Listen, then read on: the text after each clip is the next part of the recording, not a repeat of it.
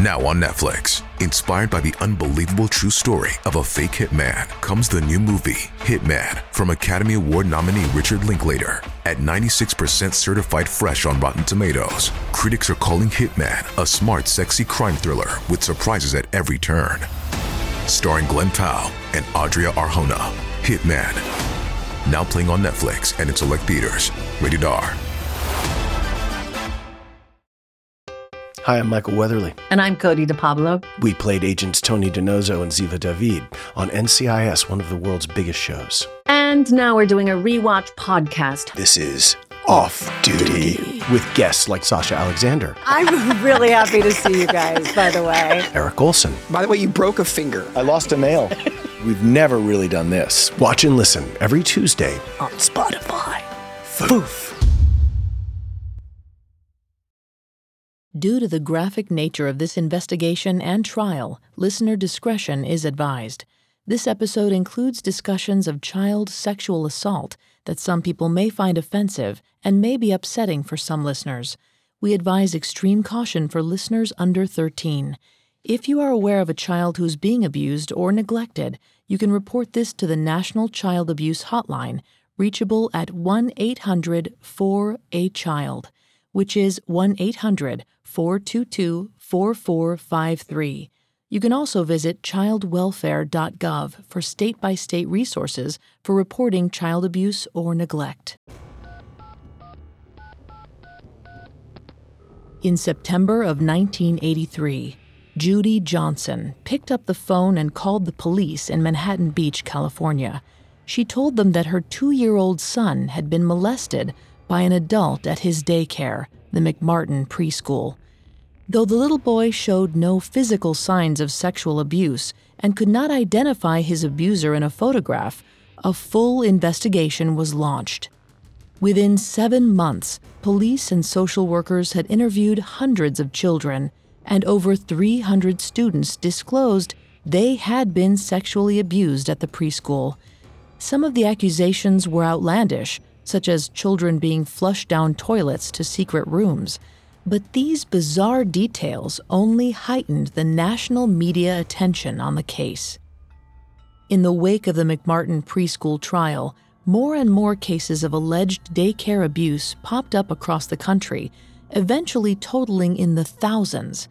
In the fall of 1984, this panic over child sexual abuse reached the town of Pittsfield, Massachusetts, forever changing the life of a 19-year-old teacher's aide, Bernie Baran.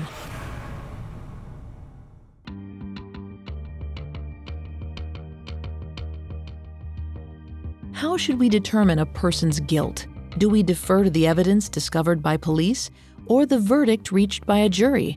And what happens when the evidence and the verdict don't line up? Hi, I'm Vanessa Richardson, and this is Not Guilty, a Parcast Original.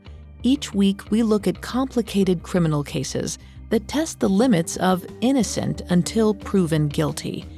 This week, we're examining the 1984 daycare abuse scandal that centered around teacher's aide Bernie Baran. We'll follow the police investigation of the accusations against him and the evidence collected.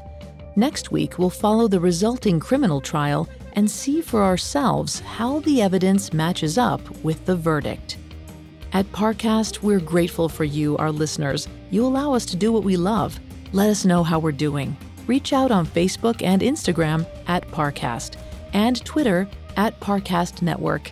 And if you enjoyed today's episode, the best way to help us is to leave a 5-star review wherever you're listening. It really does help us. We also now have merchandise. Head to parcast.com/merch for more information. In order to protect the victim's privacy in this case, various pseudonyms were used in police investigations and in courts of law. For these episodes, we will also be using the pseudonyms for the victims and their parents most commonly used in court documents. This includes Peter and Julie Haynes, Judith and Gina Smith, Stephen and Richard Thompson, Leanne and Annie Bailey, Virginia Stone, and John Larson. On May 26, 1965, Bernard Baran Jr. was born to Bernard and Bertha Baran. He was their third child, joining brother Santo and sister Sharon.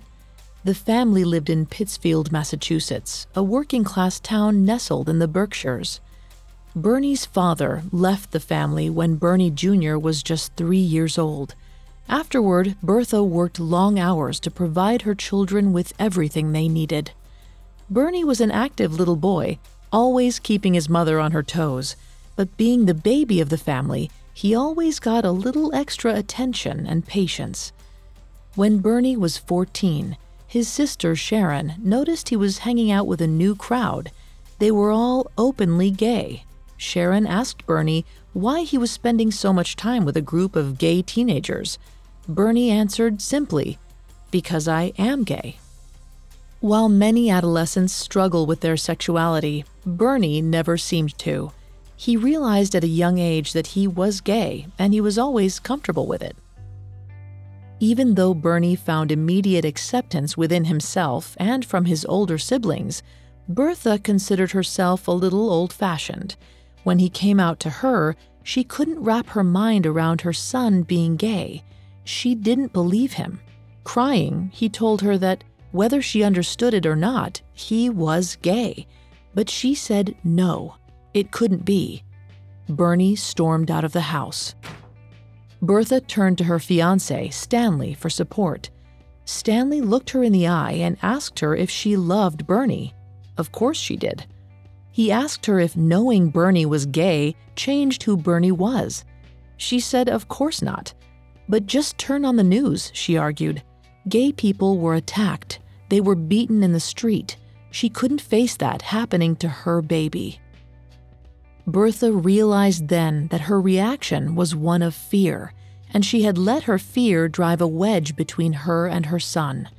When Bernie came home that night, she tearfully apologized and assured him that she would continue to do what she always did, love and support him.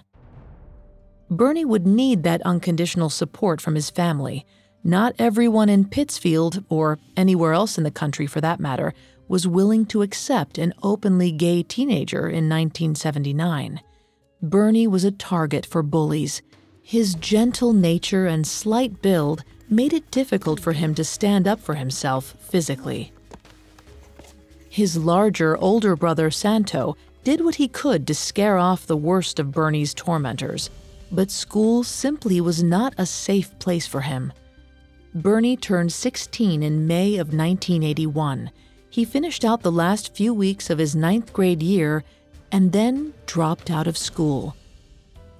To find work, he entered a job training program.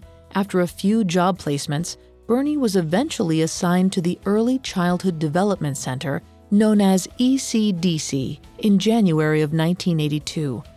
At 17 years old, Bernie became a teacher's aide in the daycare.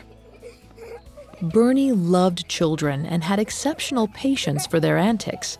Impressed with his job performance, ECDC hired Bernie on as a permanent teacher's aide 7 months later. But Bernie's patience was put to the test when 2-year-old Peter Haynes was placed in his classroom. He had a number of behavioral issues, largely stemming from an unstable home life.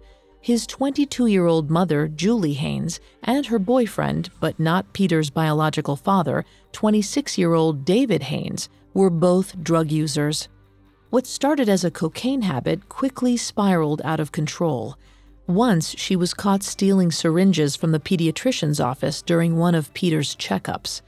The Department of Social Services, or DSS, occasionally placed Peter in foster care for varying periods of time.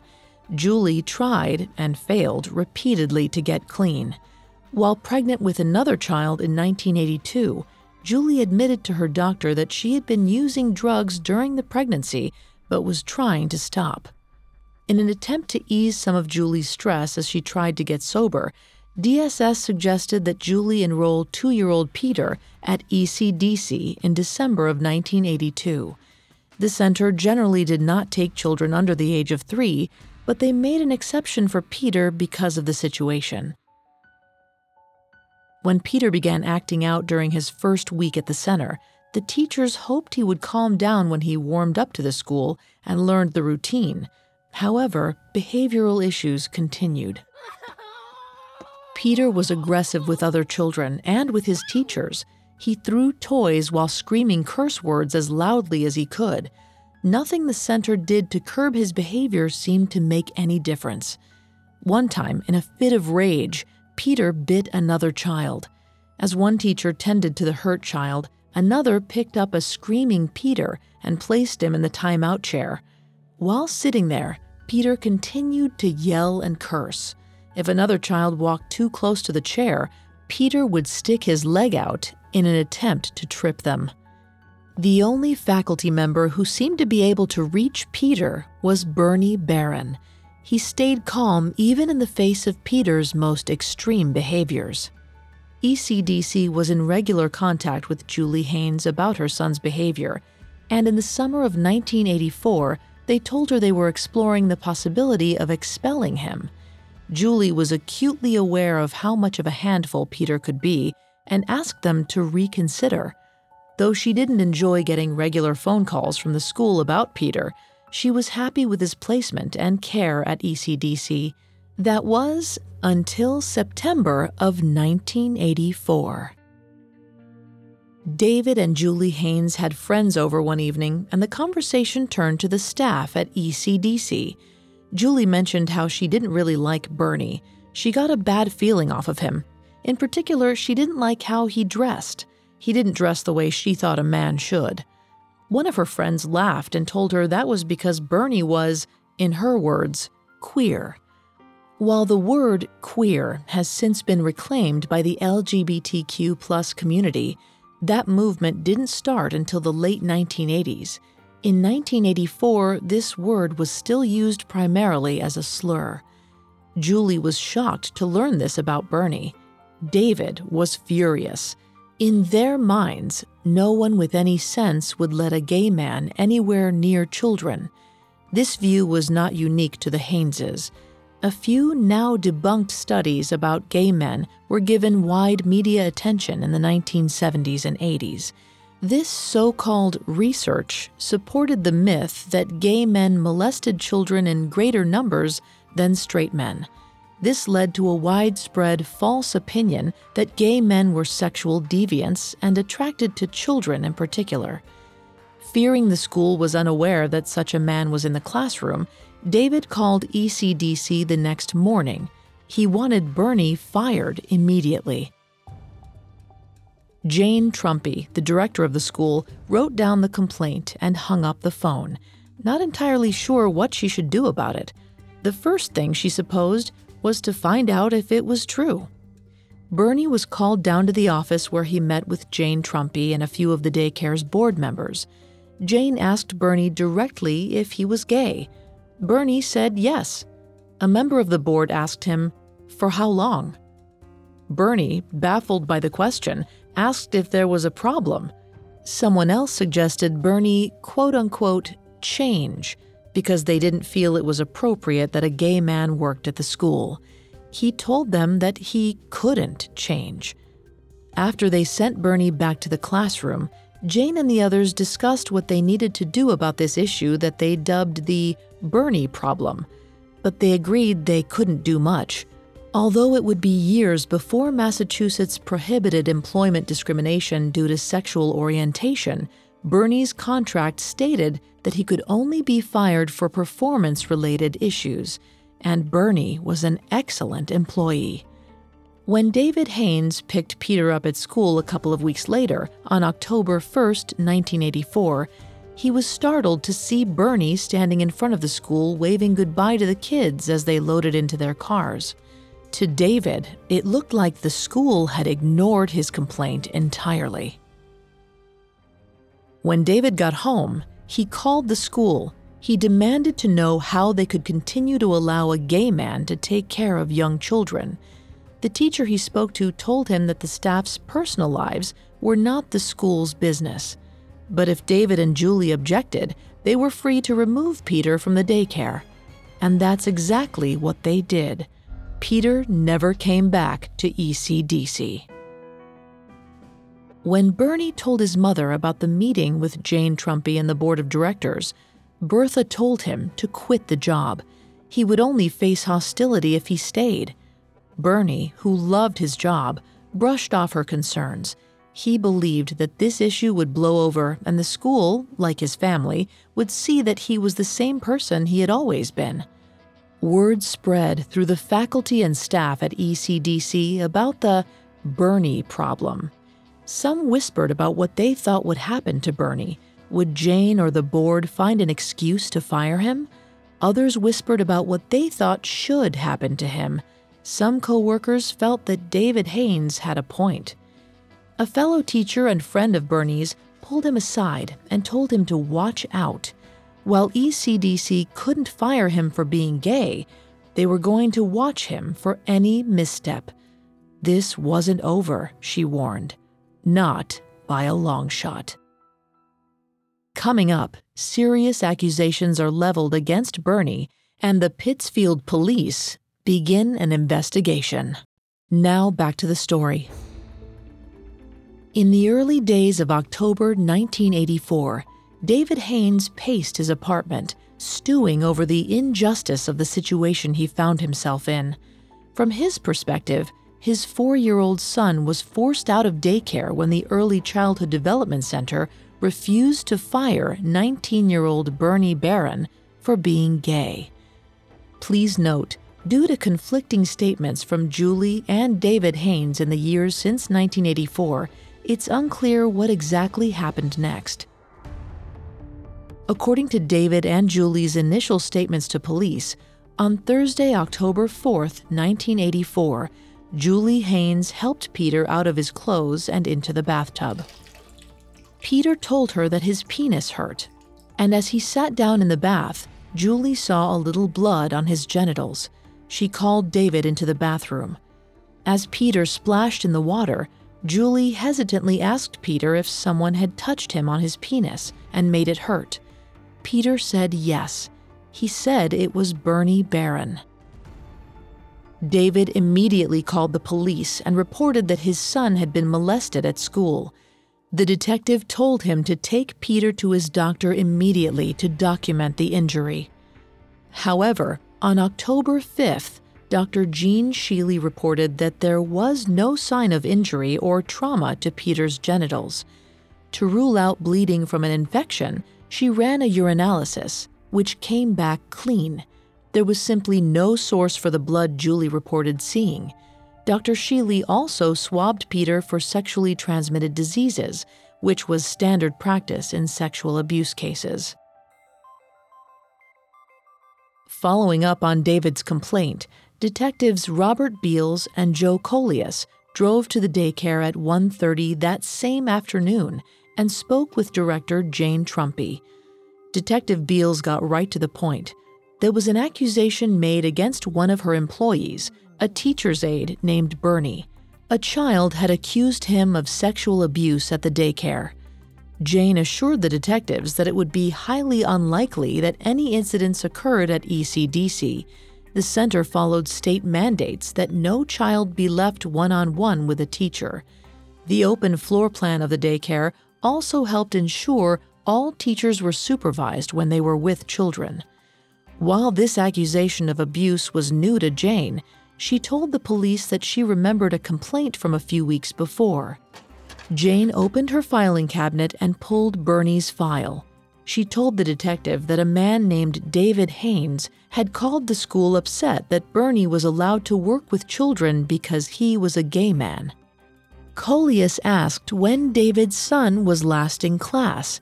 After consulting attendance records, Jane told them that it had actually been 4 days since Peter had last seen Bernie, October 1st, though David reported that Peter attended school the day before, October 4th.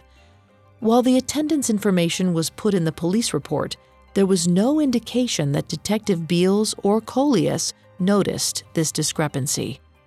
When the detectives pulled out of the daycare driveway, Jane sent another teacher into Bernie's classroom, an extra set of eyes, just in case. By the evening of October 5th, 1984, word had spread through the staff and board of directors of ECDC that a child accused Bernie of sexual abuse. At 9:45 p.m., another complaint was lodged with the police. Judith Smith's 3-year-old daughter, Gina, had disclosed that she was also molested by Bernie Baran. Detective Bruce Eaton called the Smiths to follow up. When he heard what Gina had told her mother, he made arrangements to go straight to the home to interview the little girl. Detective Eaton brought along his partner, Detective Winpenny, and a social worker from DSS. The three arrived at Gina Smith's house at 10:50 p.m. Judith showed them into the living room where little Gina was playing. Judith explained that she sat on the board of directors of ECDC and she had been notified earlier of the accusation against Bernie. Because Gina was in Bernie's classroom until she left the school a few months before, Judith asked her daughter if Bernie had ever touched her in a, quote, funny way. Gina replied that Bernie had touched her privates. Judith, herself a survivor of childhood sexual abuse, was horrified. Shaking, she called Jane Trumpy. Jane told her to report it to the police. Detective Eaton took in what Judith was saying. If true, this was the second victim to disclose to police in less than 24 hours. Eaton turned to Gina and asked her to tell him what she told her mother about Bernie. But Gina, like many 3-year-olds, was intimidated by a strange man questioning her and hid her face. To build some rapport, Eaton pulled out his badge and showed her how it could catch the light and let her hold it. This worked. Gina began to relax. Judith prompted Gina, asking her what she said earlier about Bernie. Gina repeated that while she was a student at ECDC, Bernie touched her privates once. Gina then said how much she loved the games she played with Bernie, like the bird's nest game and a touching game. But then Gina became upset and told her mother she wanted to talk to her alone in the hallway. So Judith took Gina out of the living room and out of earshot of Detective Eaton. They spoke for a few moments, and then Judith sent Gina to bed. Then Judith related to the detectives and social worker what her daughter said. Gina told her mother that the bird's nest game started when she and Bernie found a nest with a dead baby bird in it. Bernie told Gina that she couldn't tell the pretend police about the bird because he would get in trouble. Judith asked Gina about the other game she mentioned, the touching game. Gina said that when they played that game, Bernie took off her shoes and socks. She took off her own pants. Bernie would touch all the parts of her body, including her privates. Judith asked Gina if Bernie ever wanted her to touch his penis. She said yes, and then pointed to the inside of her foot. Bernie promised to give her a snack for playing the touch game with him.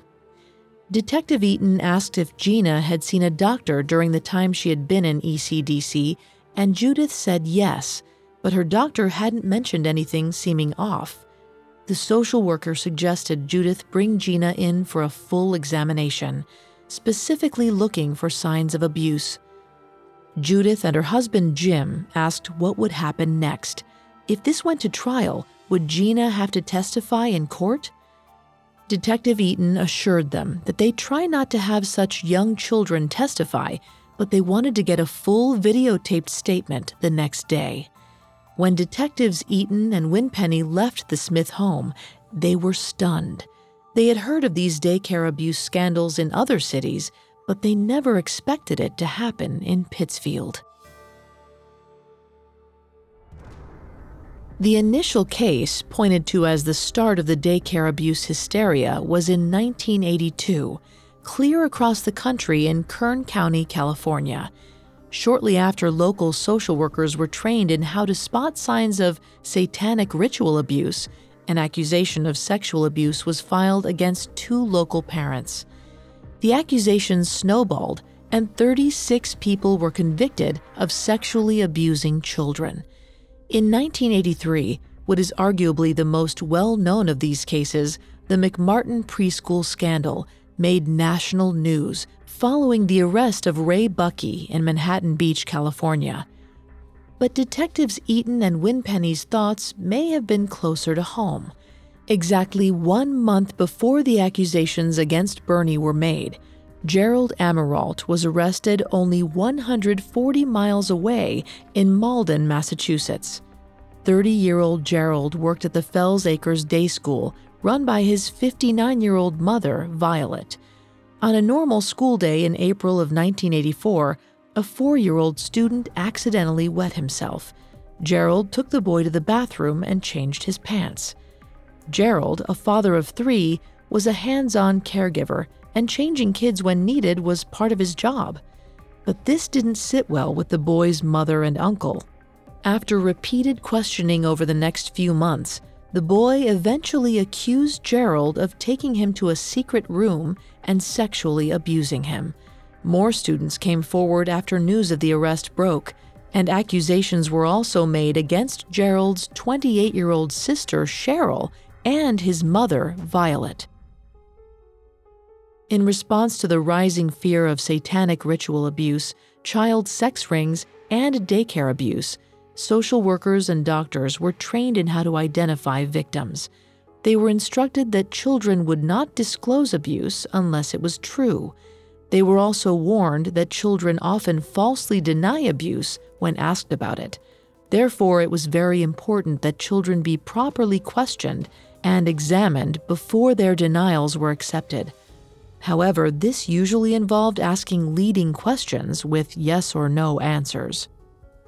Today, investigators know to use open-ended questions when interviewing children to avoid suggesting an answer. But at the time, it was routine to question children with leading questions, even after the child repeatedly denied the abuse. With a daycare abuse scandal now on their doorstep, Detectives Eaton and Winpenny knew they had to follow the accepted protocols. They called the district attorney's office to alert them to the investigation. The next morning, Saturday, October 6, 1984, a little after 9 a.m., David and Julie Haynes walked into the Pittsfield police station with little Peter in tow to have him make a formal statement. Peter was just a month shy of his 4th birthday, and in spite of his behavioral issues, it was clear he was an intelligent and articulate little boy. They met with Detective Robert Beals. To get Peter warmed up to the new place, Beals gave an excited Peter a quick tour of the police station, every 4-year-old's dream. At the end of the tour, Beals led the family to the captain's office. Peter climbed up in David's lap, and Detective Beals sat across from him. Beals knew he had to build to asking about Bernie, so he started by just asking Peter general questions about going to school at ECDC. Did he like it there? Did he have friends there? Then Beals began asking about the teachers and, in particular, Bernie. Peter told Beals that Bernie touched his, quote, pee-pee. When asked where his pee-pee was, Peter grabbed the crotch area of his pants. He then said it was a secret.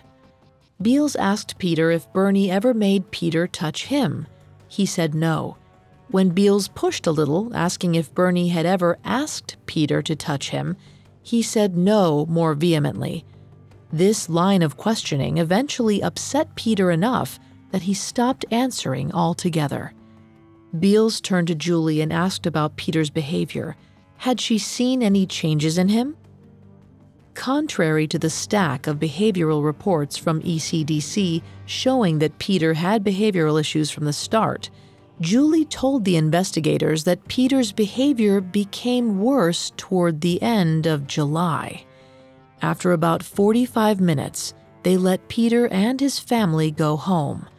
Between Peter and Gina's statements, they issued a warrant for Bernie Baran's arrest.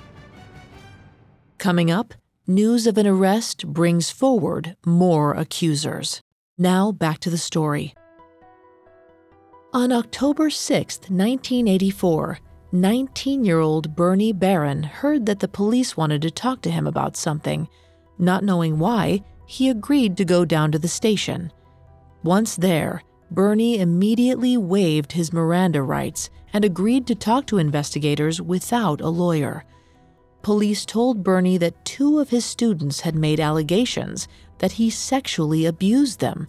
He denied it, insisting that he never hurt anyone in his life, let alone a child.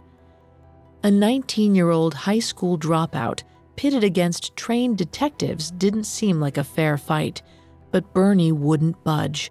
He insisted he was innocent and gave the detectives nothing. In spite of his claims of innocence, Bernie Baran was arrested at the end of his interrogation. He was charged with 2 counts of indecent assault and battery of a child, the only evidence against him being the statements of 2 toddlers. Bernie was sent to lockup, while Judith Smith brought 3-year-old Gina to the station to make her videotaped statement. Detective Eaton greeted Gina with a smile to put her at ease. He crouched down and gave her a plastic police badge, just like the one he had shown her the night before. She was thrilled. Eaton then walked the family down to the district attorney's office, where they could videotape Gina's statement.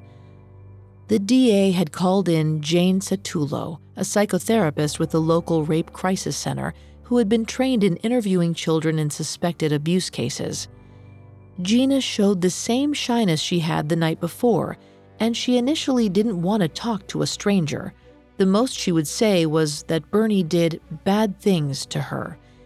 In line with the training Satullo received, she gave Gina anatomically correct dolls to play with. When asked to show Satullo what Bernie did to her, Gina put her fingers in both the doll's vagina and rectum. Satullo then asked Gina about the bird's nest game she had told the detectives about the night before. Gina said she had to call Bernie first to ask if she was allowed to talk about it. Satullo handed Gina a toy phone and said she could pretend to call him on that. Gina, unsatisfied with this solution, wouldn't say anything else after that, and the interview ended. On Sunday, October 7th, 1984, Peter also sat down with Jane Satullo for a videotaped interview. Satullo handed Peter the same anatomically correct dolls she had given Gina, 1 boy and 1 girl.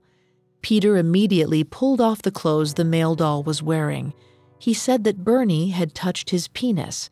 According to the report from that interview, that was about all Peter said. He seemed completely uninterested in any other questions Satullo was asking him. Meanwhile, that same afternoon, Bernie's mother, Bertha, went to the bail bondsman.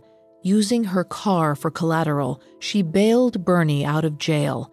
With rumors of his arrest spreading, Bernie went back to his mother's house and laid low.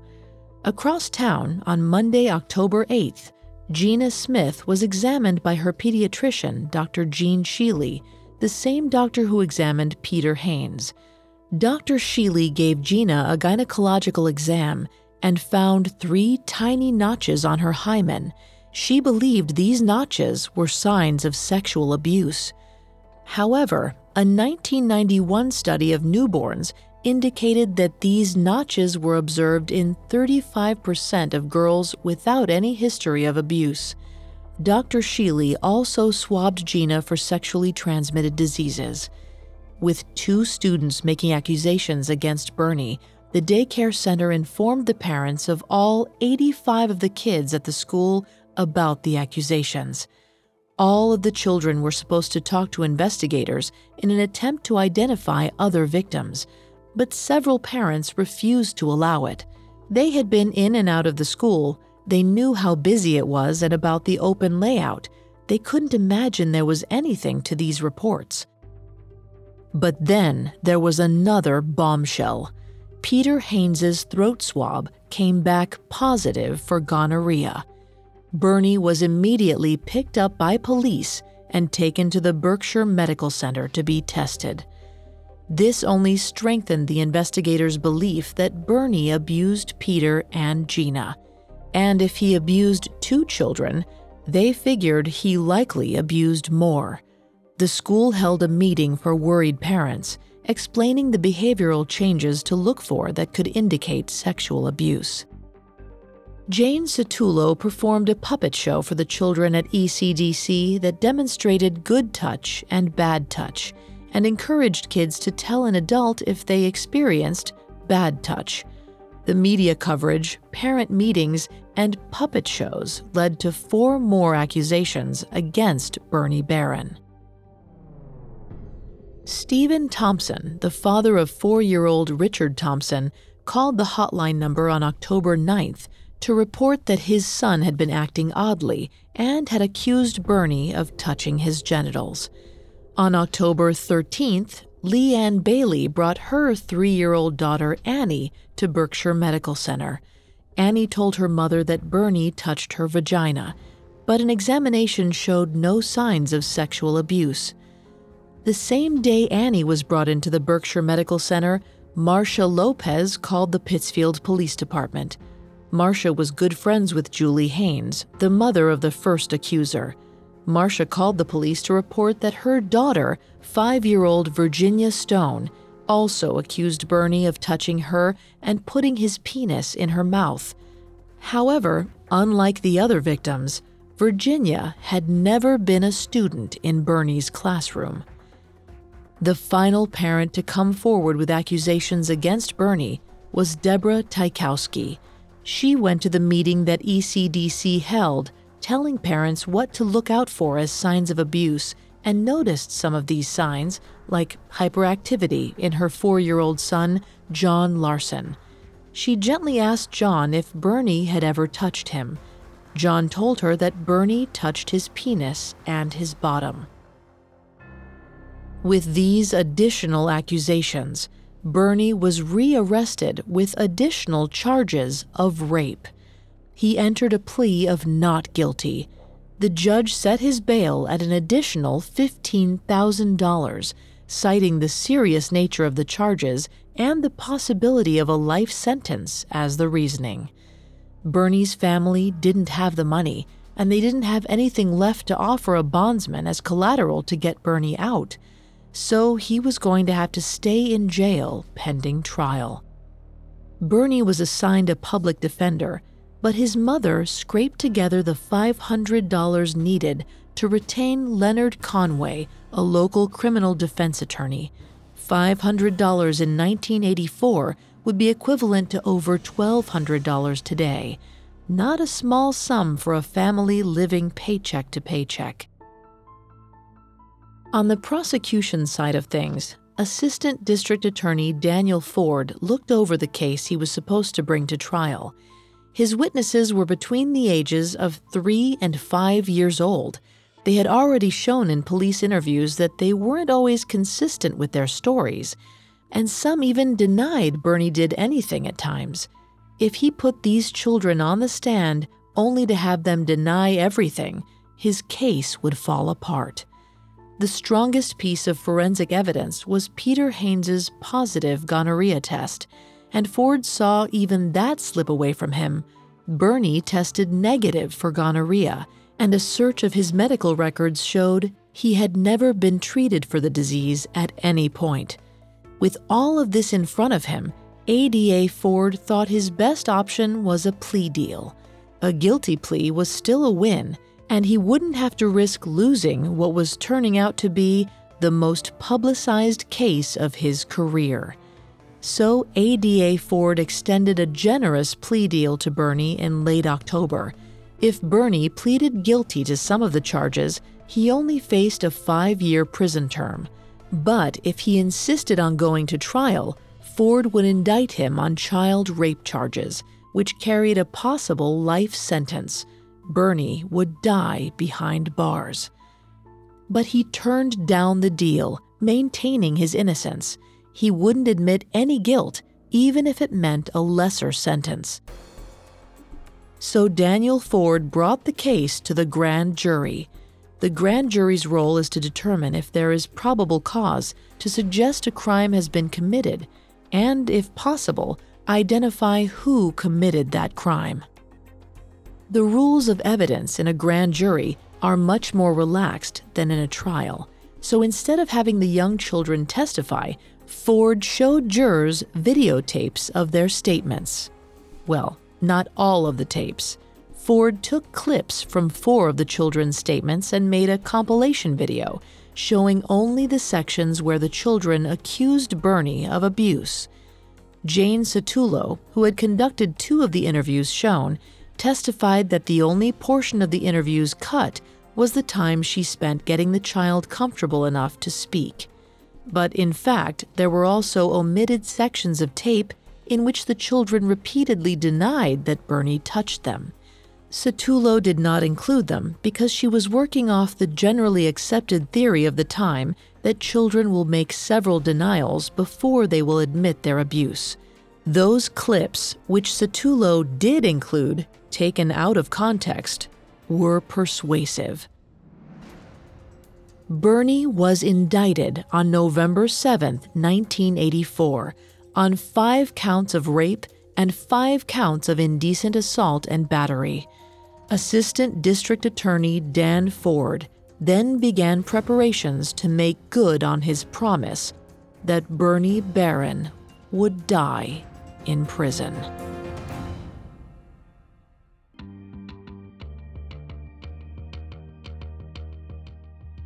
Thanks for listening to Not Guilty. We'll be back Thursday with our next episode on Bernie Baran. We'll cover Bernie's fight to prove his innocence, the changes in how investigators approach child sexual abuse cases, and how those changes impacted Bernie's case years later. You can find more episodes of Not Guilty, as well as all of Parcast's other shows, on Spotify or your favorite podcast directory. Several of you have asked how to help us. If you enjoy the show, the best way to help us is to leave a 5-star review. And don't forget to follow us on Facebook and Instagram at Parcast, and Twitter at Parcast Network. In the meantime, based on the evidence presented, decide for yourself, were the accusations against Bernie credible, or were they the result of public fear-mongering? And will the jury agree with you? Find out next week. Not Guilty was created by Max Cutler, is a production of Cutler Media, and is part of the Parcast Network. It is produced by Max and Ron Cutler, sound design by Andy Waits, with production assistance by Ron Shapiro and Paul Liebeskind. Additional production assistance by Maggie Admire and Freddie Beckley. This episode of Not Guilty was written by Charles Worrell. I'm Vanessa Richardson.